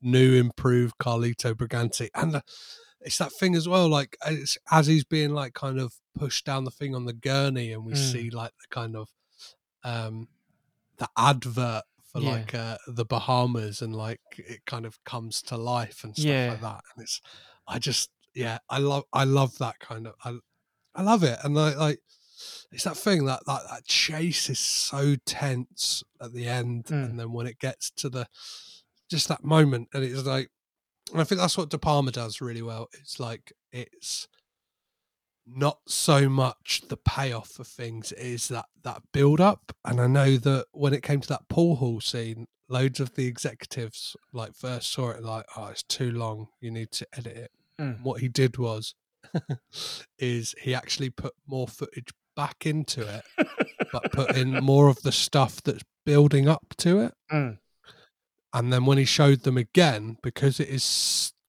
obviously like, he's established the room so well, he's like kind of set it up so well, they're just kind of swept away in it all, that they're like, that's perfect. Yeah, they're the edits we wanted. And it's like, no, I've actually added in more footage, but I've just done it in a way that is kind of won you over. Yeah. And I suppose that's testament to how he is as a director and a filmmaker.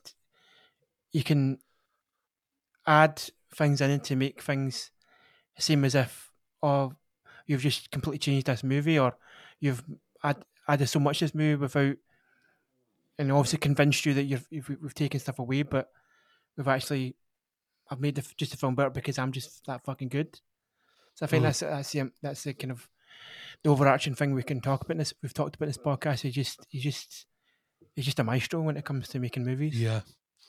And there's a scene in this, I guess we'd be remiss not to mention it, is the scene in the hospital, because I know that was one that kind of caused them a lot of problems, because I think Al Pacino and Sean Penn had a problem with that, because they're like, the character of Carlito wouldn't have gone to see Kleinfeld in the hospital. He's kind of the bridges were burnt then, and it was like right up until the kind of like the day of shooting that they kind of had to rewrite that scene over and over again to kind of like get it right, to like make sense, because obviously like it is that one scene where you're like, oh, if you hadn't have done that, you could have got away with it. Do you know what I mean? Like, but it does make sense, right? Because it's like Kleinfeld doesn't get his comeuppance if he didn't go in and take out all his bullets, and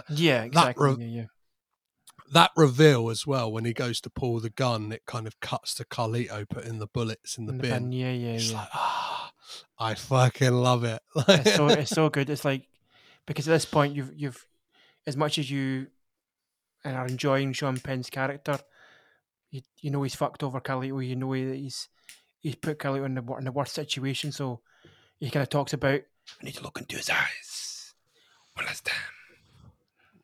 You see, and you kind of see it in his eyes to make sure that he's like, what his intentions were, or hear from the horse's mouth that, or why he did it, and that it's just and when you see that kind of slow motion shot of the bullets going into the bin and the kind of click of the chamber, it's just I think that's an amazing, just kind of like, right, that's you fucked. You're getting what you're gonna get what you deserve, and this guy's gonna kill you. So it's fun. But yeah, that's Carlito's way, and I really enjoyed it. Again, I'm sure that you said yourself that it's an amazing, not just an amazing De Palma movie, an amazing Al Pacino movie in the whole. And it feels distinctly different to the two films we've talked about as well. I think, like, and it is one that you can look through it, and there's plenty of De Palma-isms. There's plenty of like steady cam shots, like long takes. There's plenty of split diopter and all the spinning shots that he does and stuff like that. But I don't know. But then again, it kind of deals with a similar thing to.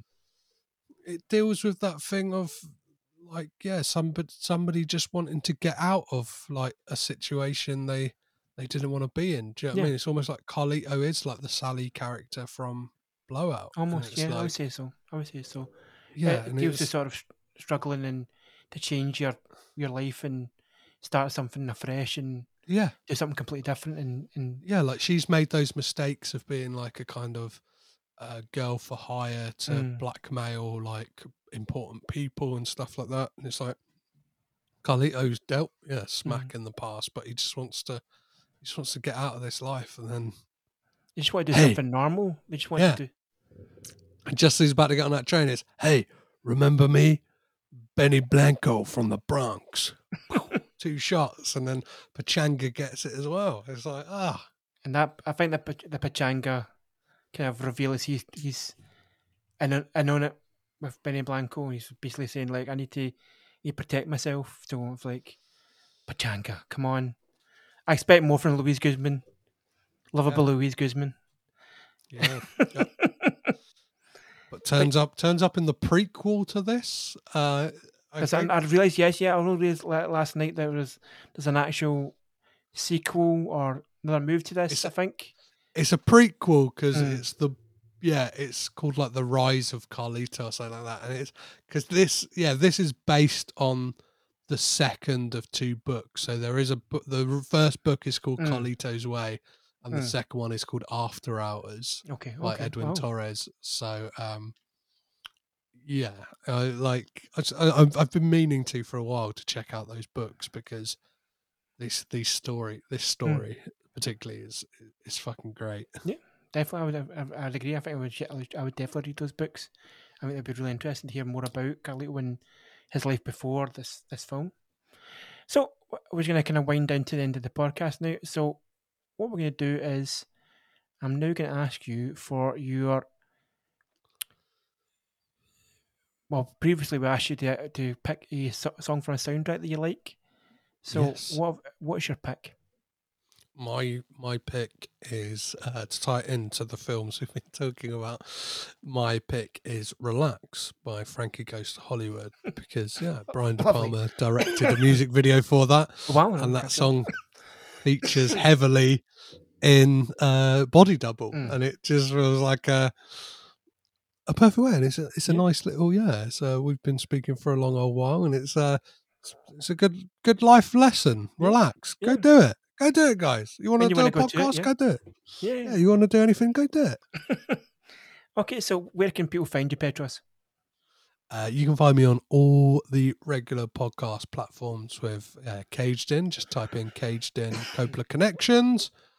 Or you can find me personally on all the social medias, and it's the same handle for everything. So it's @CagedInPod. Twitter, Instagram, Facebook, Letterboxd, and TikTok, which I rarely use because I'm 31. I'm not a 14-year-old. But come on over. It's fun times. There's lots of fun to be had. There's plenty of stuff. There's always stuff ticking over, going, and there's close to 200 episodes in the back catalogue. Wow. So that is stunning. Join the party. And you can find me at the podcast, which is Where Is Nowhere on Twitter. We're on all podcast formats, Spotify primarily. You get us on Podbean, Spreaker. You can find us on those. You can find myself, Larry Reid, at Nowhere Larry, sorry. Larry with a K, Nowhere. And also you can find myself on Instagram at Total Deathmatch. So with that said, here's Relax by Frankie Goes to Hollywood. And thank you, Petros, for coming on. Thank you so much for having me. It's been an absolute pleasure. And we'll see you down the road. Bye.